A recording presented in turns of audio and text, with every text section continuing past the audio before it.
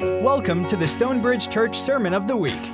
We hope you enjoy this message by Pastor David Eldridge.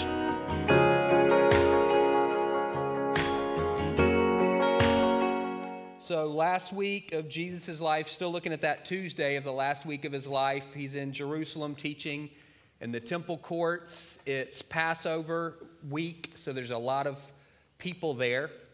The religious leaders have decided that Jesus has got to go, but they're intimidated by the size of the crowds and the people in the crowds that are pro-Jesus. And so they're looking for a way to undermine him. Last week we looked at the Pharisees who try to trap Jesus with a question, and we looked at the Sadducees who try to kind of undermine Jesus' credibility by pointing out the silliness of some of his beliefs. And then we saw Jesus' brilliant response to both of those challenges. Today, very different. So this is Jesus' last encounter with a religious leader or the religious leadership prior to his crucifixion. And that encounter is not necessarily direct. This is his last kind of dialogue, exchange with any religious leaders. And it's very different. It's really the only positive one in the whole book of Mark. And it'll feel different as we read it. And then we'll dive into it a little bit before we take communion. So starting in verse 28, one of the teachers of the law, your Bible may say a scribe, one of the scribes or the teachers of the law came and heard them debating. That's Jesus and the other religious leaders. Noticing that Jesus had given them a good answer, he asked him, of all the commandments, which is the most important?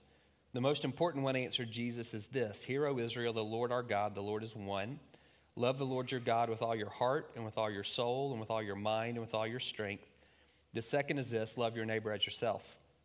There is no commandment greater than these. Well said, teacher, the man replied. You're right in saying that God is one and there's no other but him.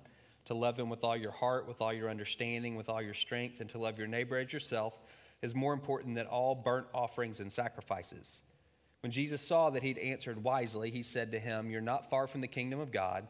And from then on, no one dared ask Jesus any more questions.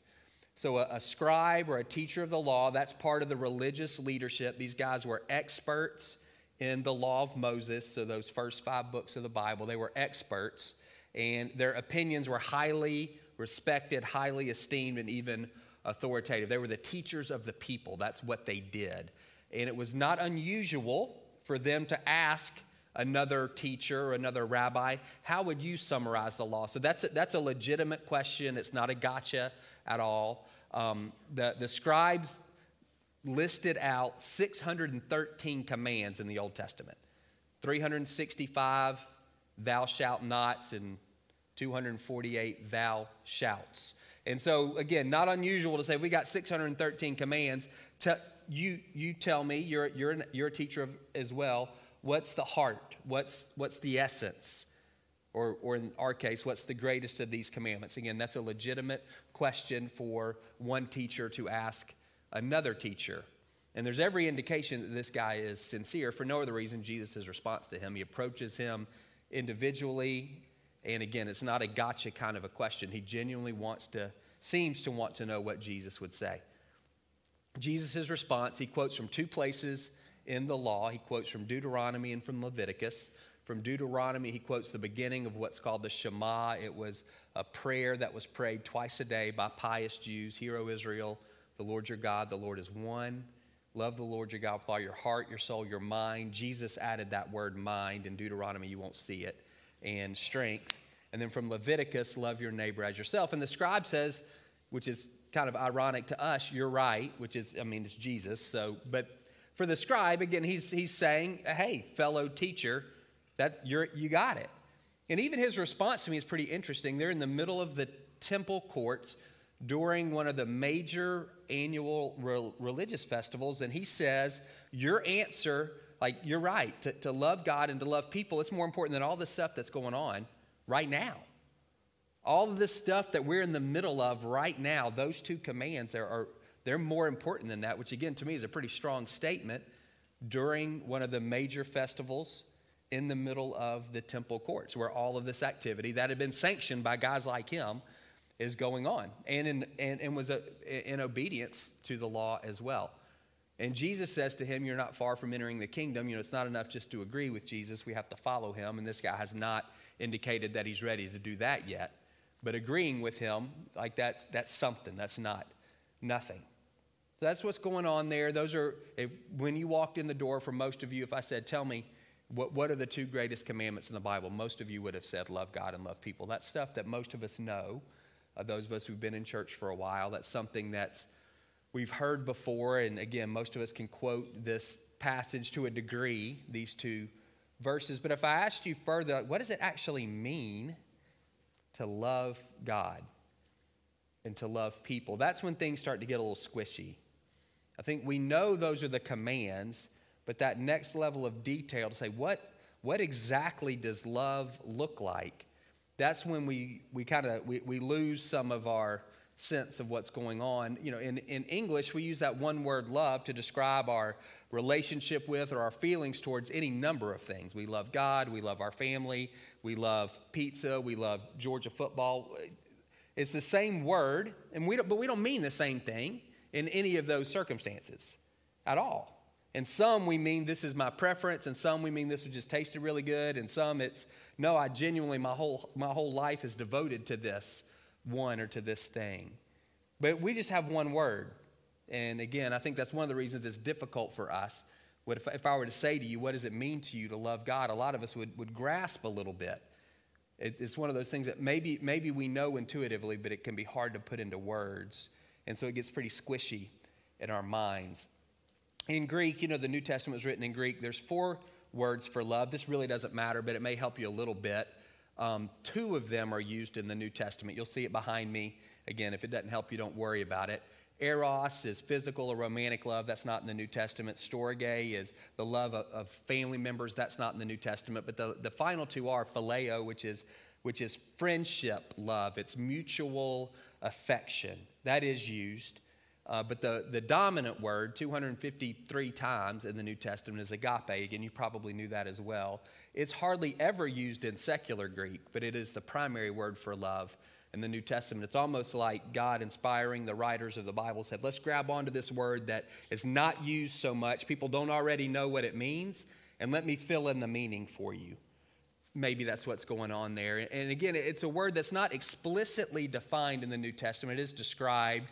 The ideas of agape, the 2 major elements that make it distinct from those other types of love are that it's selfless, self-giving, and that it's the merit of the person who is receiving the love is irrelevant. So there's a gracious quality to it. It doesn't matter whether you're worthy, whether you deserve love, and then there's this self-giving component to it as well. So maybe the best way of defining New Testament love or agape or biblical love is to seek the best of another, even at a great cost to yourself, regardless of the merit of the person that you're loving. And again, we don't necessarily get a clean definition in the New Testament. What we get is a description, and the description is always tied to the work of Jesus. It's tied to Christmas and to Easter. Christmas, the incarnation, when God becomes a man, that peace, there's that self-giving peace. Philippians 2, this one, Jesus, being in very nature God, did not consider equality with God something to be used to his own advantage, but he took on the nature of a servant. That idea of giving up, emptying himself. And then on the cross, we see the extent of that giving, his death, but we also see the gracious character of his love. While we were still sinners, Christ died for us. There's going to be a lot of scripture behind me. I'm not going to read all of them. I just wanted you to get a sense. If you want to dive, this is just a side note, if you want to dive a little bit more into love, John 14 and 15, 1 John 4 and 5. Those are the 2 best spots, and they complement one another. John 14 and 15 and 1 John 4 and 5. And you'll see a sprinkling of those verses behind me as we move through. I'm going to give you some content. I'm going to ask some questions, but I'm not going to go through everything that's on the screens. That's just kind of for your information as you can dive in a little bit deeper. I actually think a lot of this requires a bit more than what we can do on a Sunday morning, and it requires a bit more engagement than what we typically have on a Sunday morning as well. So I'm trying to maybe kind of set the table a little bit, and you can discuss this stuff more deeply in your small group. So anyway, New Testament love to do what's best for someone else, regardless of the cost to ourselves, regardless of the relative merit or worth of the person that we're expressing love to. And that love is most clearly seen in Jesus. Like this is love. Not that we love God, but that he loved us and sent his son, that's Christmas, to be an atoning sacrifice for our sin. That's Easter. We see both of those things. So the gracious character of love and the self-giving character of love we see in Jesus. And I think we can apply that to one another maybe in a bit. It's difficult to think about what does that look like in relationship to God. What does it mean, God, what does it mean to do what's best for God? How do I seek his best? Love for God is never defined, and it's only commanded once. That's it. The one that we read, that's the only time in the New Testament we're told to love God. That was interesting to me. There's a parallel passage in Matthew and Luke, so it's written down 3 times, but it's just one interaction where we're told to love God. But it's implied throughout the Bible, particularly in the New Testament. But when love of God is talked about, it's almost always talked about in connection to obedience. And that can start tripping us up too. Almost every time we see love for God mentioned in the New Testament, it's tied to obedience. Again, you can see the scriptures behind me. If you love me, then you'll obey my commands. That's what Jesus says in John, in the end of his life, his last conversation with his disciples. If you love me, then you'll obey my commands. And that starts getting tricky for us because we can tend to think about love maybe a bit more in terms of a feeling. And I think it's also tricky because it starts to sound like we're earning God's love. Well, if I love him, then I'll obey. But obedience and love are not the same thing. Obedience is evidence of love. And I think maybe one of the reasons we're told that is to keep us out of our heads. And again, we can start spinning really quickly. Well, do I actually love God? How do I know if I love God? I don't feel like I love God today. And we can start running down, chasing these rabbits and really get twisted up on ourselves pretty quickly. And I think there's this kind of a time out to say, listen, if you're obeying God, then you love him. You don't need to stress about that. It's the greatest commandment, and so that can make us feel pressure. Like, am I doing a good job? No, time out. If you're obeying his commandments, that's your objective evidence, your objective proof, for a lack of a better word, that you love him. You don't need to worry about how you feel today. We're never commanded to feel a certain way. So you don't need to worry about that. You need to worry about whether you feel distant or close to God. Don't worry about those things. Those things ebb and flow, come and go. But you can just step back and look at your life and say, am I walking in obedience? That's evidence of my love. And that's true in every relationship that you have. At some point, your words and your actions have to line up, don't they? And if you're continually telling somebody that you love them, but you're acting like a jerk, they're going to say, I'm not so sure that you do. Or we have 2 different definitions of love. And in those places where sometimes it can be difficult, when the feelings aren't there, to continue to act in a loving way, seeking the welfare of another, communicates something deeper than a feeling. You understand that. Heart, soul, mind, and strength. I wouldn't get too wrapped up in those words. They're really hard to differentiate what they mean. It really just is what Jesus is saying is you need to love me with all of your heart. Because I was thinking about the Pharisees. Well, they obeyed as well as anybody. Paul, when he's talking about his life before Jesus, he says, when it comes to obedience, I was faultless. Faultless. I didn't mess up. And we look at those guys and we're like, they obeyed as well as anybody could obey. But there's no indication that they certainly didn't love Jesus. Certainly not. And so that also, again, that can kind of make it difficult for us. Well, how this connection between obedience and love, and I think what Jesus would say to the Pharisees, and it's what he did say, you honor me with your lips, your hearts are far from me. You did honor me with all your strength. You did a good job externally obeying these commands. You didn't love me with all your heart and your soul. And again, I think I wouldn't try to parse those words out too much. There's a whole lot of overlap. But there is this thing to say, am I loving God with all of myself, my insides and my outsides? Is my love for him coming up from within and spilling over without? And with the Pharisees, the answer was a pretty clear no. They were following the letter, but not the spirit of the law.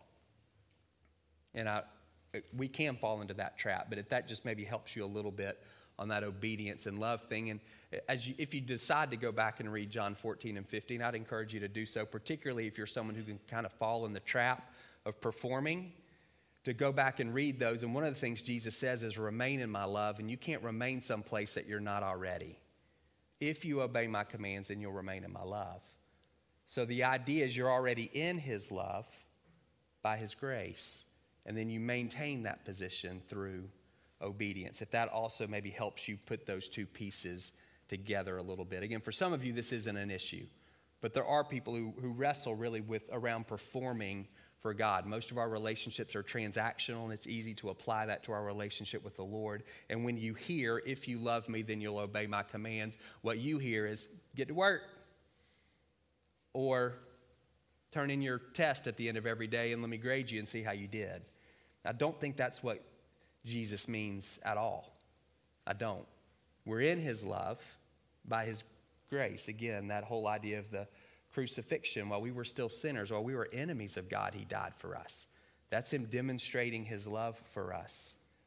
And then we remain in his love through obedience, yes, but it's as a response to the love that we've already received. Again, this is love, not that we love God, but that he loved us. Things begin with him. Obedience is super important, but it's not the foundation. The foundation is God's love for us, and we remain in that through obedience. I hope that makes sense. You can go back and read John 14 and 15 if you need a little bit more on that. So obey my commands. Well, what are the commands? All 613? I don't know them all. You don't know. I don't think any of you know them all. Are we supposed to obey all of those? That can become overwhelming. No. Then this can start feeling a little bit circular. Well, what are his commands? Well, it's to love him and to love others. So the way we know that we love him is by loving him and loving other people. In 1 John, he says these are my commands, trusting Jesus and loving one another. Galatians 5, this is a great verse. The only thing that matters, this is it, the only thing that matters is faith expressing itself in love. You can remember that. The only thing that matters is faith, that's trusting in Jesus, expressing itself in love for other people. That's it. You can learn that verse. The only thing that matters is trusting in Jesus, trust in him, that expresses itself in love for other people. That's the command. That's it. That's the only command. Which leads very directly to, what does it look like to love my neighbor? How do I do that? Love for God, again, we're never given, nobody gives you a list. Here's what it means to love God. We're just told you love him. And the evidence of that is your obedience to him. Obedience to what? To his commands. What are his commands?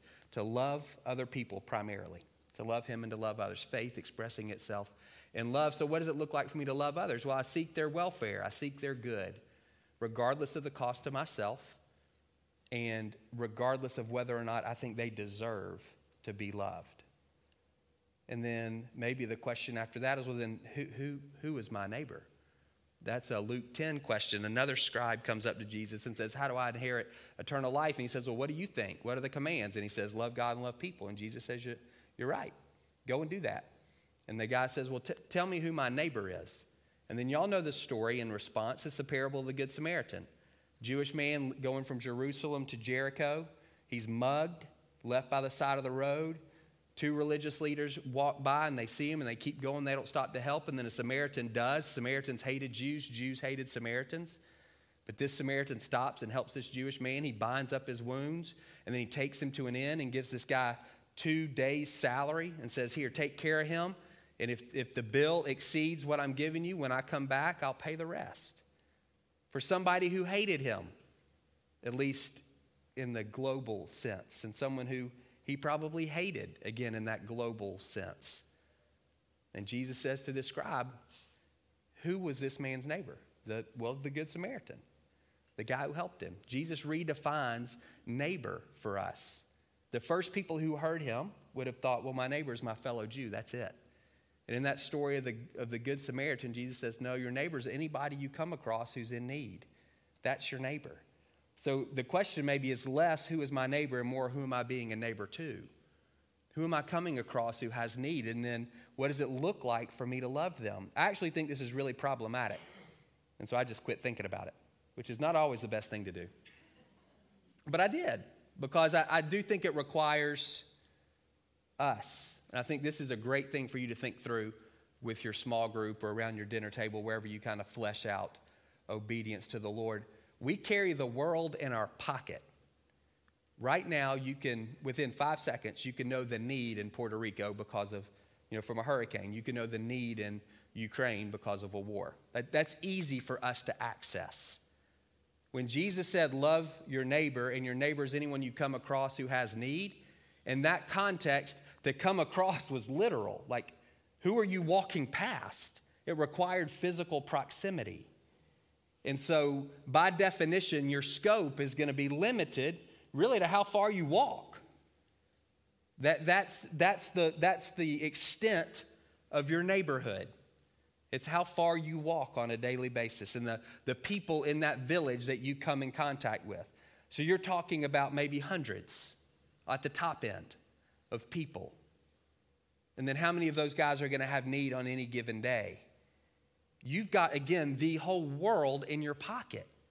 You can find every need on the planet right now. Most of us are more aware of global needs than we are the ones from the people down the street from us. And so what does it mean to be a neighbor if being a neighbor is loving those who have need when we can know the needs of almost everybody on the planet? That can become overwhelming. And I'm not even thinking through, I'm not on social media, that's not my world, but for some of you it is, and what does that mean? If you're friends with 1,000 people, what does it mean then? What does it mean to be a neighbor to these people that you're following? If you know the needs in their life. Again, I think that can get pretty overwhelming pretty quickly. What does it mean to engage with Instagram, or I don't even know what you do. You follow on Instagram, I don't know what you do on TikTok. Whatever you do with that, / friends on Facebook. What does that look like? To say, I have some level of responsibility to these people. I'm not just a voyeur looking at their life. And if you are, don't do that anymore. What does it mean to be a neighbor to them? And again, that can become overwhelming very quickly. And I think those are some great conversations to have. I think the social media thing, I don't want to throw rocks at people who are engaged in that. If that's part of your life and world, seriously, I would encourage you to begin to pray and to talk to other people who that is part of their life and world and say, what does it look like for us to be good neighbors to these people who we've reconnected with or that we're following? If we know of the needs in their life, what's the level of responsibility? And how does that translate to the level of responsibility that you have to people here who you have, kind of a physical relationship with, tangible relationship, face-to-face relationship? I don't know the answer to that question. I looked around, I hadn't seen anybody answer it yet. But I think it's something we need to figure out. It's not going away. We maybe wish it would, but it's not. And so what does it mean? I hate to say what does it mean to be a digital neighbor, but what does it mean to be a neighbor to people, again, that's your primary point of connection? Is it just giving money to the GoFundMe when you find out? And again, you'll be broke in a week. And then what does it look like, again, for us as citizens now of a global society where we can know the needs all around the world? What is our responsibility there? What's my responsibility to the church in the Ukraine? It's interesting to me. This is something you could also think about. I'm just giving you questions. I'm not really helping you. That's what you get for coming on a kind of a break Sunday. So here's some questions. I was thinking through, Jesus says, love your neighbor as yourself. And then when he's talking to his disciples, and he says, y'all love one another the way I loved you. And is there, what even is the distinction there? Are there concentric circles? Are there levels of responsibility that look different? My responsibility to my brothers and sisters in Christ, not family. Remember, that word's not used in the Bible, storge. But within the church, as you read 1 John, that's the key. It's brothers and sisters, brothers and sisters, brothers and sisters, one another. He's talking about how we relate to one another as believers. And then what does that say about people who are outside, who are our neighbors? And is that a different standard? Do we love believers the way Jesus loved us? And do we love our neighbors as we love ourselves? And how do those things even begin to connect with one another? All this, I feel like we need to figure out. If we're going to be known by our love, then we need to know what it means to love. We need to know, first of all, what it means to love God. And so that's a life that's marked by obedience to Him. Obedience to what? Faith expressing itself, trusting Jesus, that's expressed in love for others. And then what does it look like for us to say, we're good Samaritans? That's what we're called to be. How do we begin to walk that out? A really simple way to get started is to ask the Lord, show me the need, show me need. When I'm interacting with people, like is need only material? Of course the answer to that is no. That's the easiest one to see. But because of housing patterns, most of us don't see it. I don't know any mixed income developments in Marietta. There may be some, I don't know any. Our neighborhoods are segregated based on our income levels. And so for many of us, we don't see need on a regular basis. And again, at this point, that's maybe neither here nor there.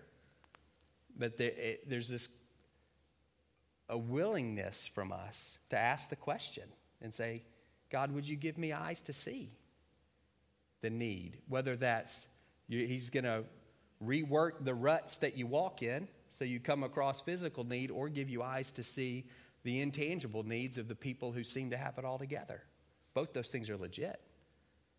God, show me the need in my life. And then to say, when you see it, and this is the hard part, God, show me what love looks like in this instance. What does it mean to work for the good in this particular instance? And sometimes we assume we know what's best for somebody else, and we could be wrong. There's got to be a submissiveness there to the Lord. What does it mean for me to seek the best, to seek the welfare of this person? And remember, it has nothing to do with whether they deserve it or not.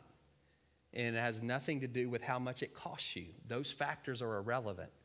This is agape, New Testament Christian Jesus love that's both gracious and self-giving. So God, would you give me eyes to see need? And then when you see it, the discipline to say, in this moment, time out. God, what does it look like for me to love them?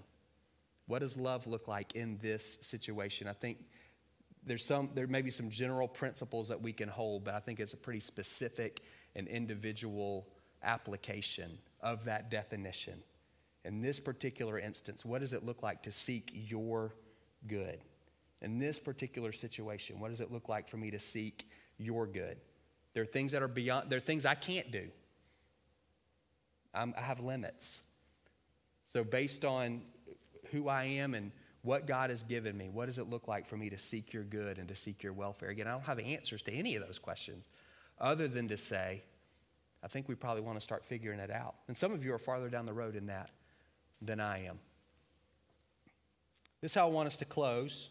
I know that's just, I don't know how you feel. That's just a bunch of thoughts.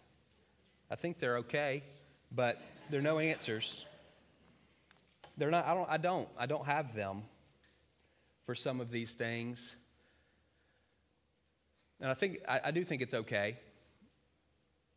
Relationships, again, there's some principles that run the gamut. But part of our faith is we follow a Savior who became flesh and lived among a particular group of people in a particular place for a particular time. That's the incarnation. And I think he's looking for the same thing from us. He's put you where he's put you in the time that he's put you there. And so we need to ask him, what does love look like? Like what does it look like? In an age of Facebook and Instagram and TikTok, in an age of global news, what does it look like? In an affluent community like we live in, what does it look like? to love other people and to seek their good. He'll show us. We just got to ask. This is how I want us to close. We're going to take communion. The way we do that here at Stonebridge, you'll come forward a row at a time. You'll break off a piece of bread and you'll dip it in the juice. We have gluten-free communion, and then we have that pre-packaged if you feel more comfortable taking that. And we're also going to have some teams here. And I would love, if this makes you totally uncomfortable, you don't have to do it. You can just walk past them.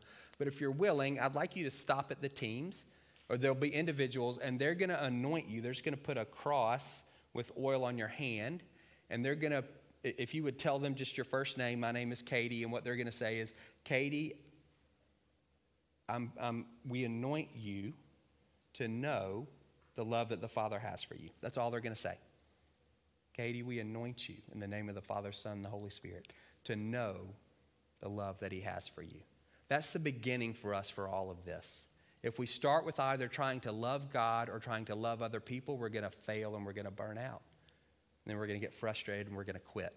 And what we're going to wind up doing is redefining love to something that we can do on our own, which is what we've done for a long time. That's what we do. We just move the goalposts, or we shrink the boundaries in. This is something I can handle.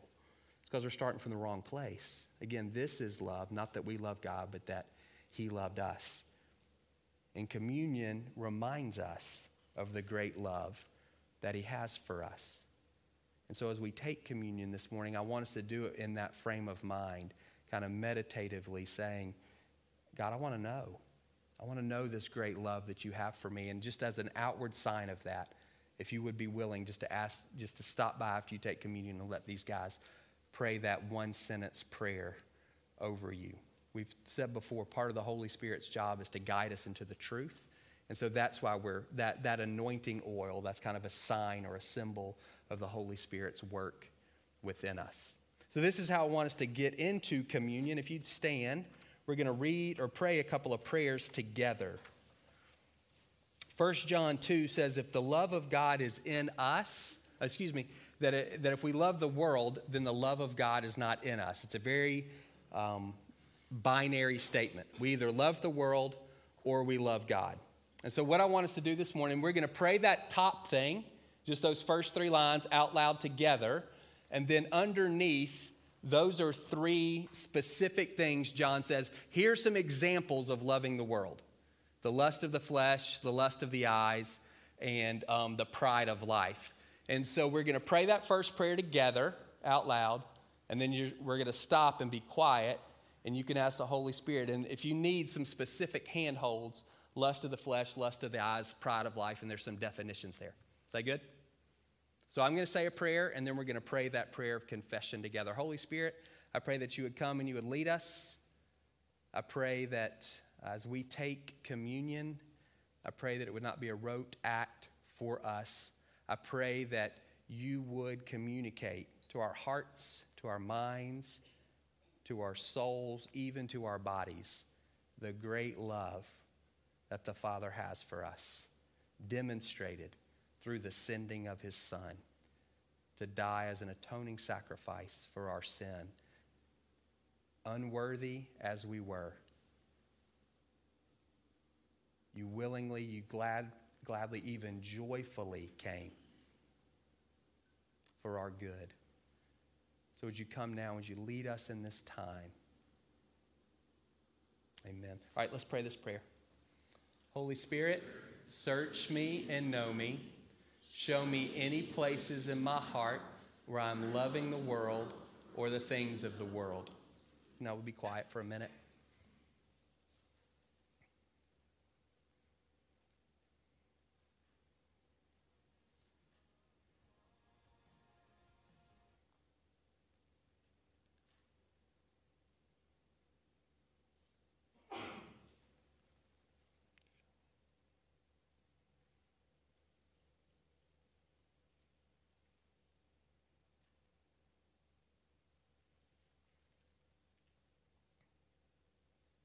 If the Holy Spirit brought something to your mind and you're willing to repent, then you just do that. God, I confess, I acknowledge this is a sin.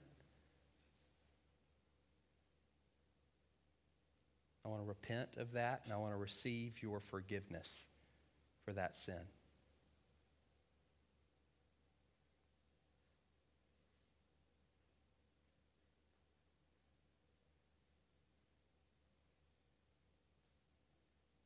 Holy Spirit, I pray that you would lead us more deeply into the truth of the love of God. The things that we've shared today that don't necessarily get wrapped up nice and neat with a bow. I pray that in the kind of that messiness of our lives, trying to walk out what does it mean to love you and to love others, I pray first for a desire to do both of those things, that you would stir our hearts with a deeper motivation to love you and to love those that we come into contact with. But foundational to all of that, again, I pray that we would know the great love that you have for us. So I want us to pray these two prayers together. It's one prayer on two slides. So let's pray this together. God, I pray that out of your glorious riches, you may strengthen me with power through your Holy Spirit in my inner being, in my heart, in my mind, and in my soul, so that Jesus may dwell in my heart through faith. And I pray that I, being rooted and established in your love, may have power, together with all your holy people, to grasp how wide and long and high and deep is the love of Jesus for me, and to know this love that surpasses knowledge, that I may be filled to the measure of all the fullness of your love. So again, Lord, we pray as we take communion, bread and juice would somehow feed our soul, would lead us more deeply into the vastness of your love for us. And even this simple act of oil on a hand, I pray that you would, Holy Spirit, see that as an invitation this week to empower us to grasp the profundity of the love of God. In your name.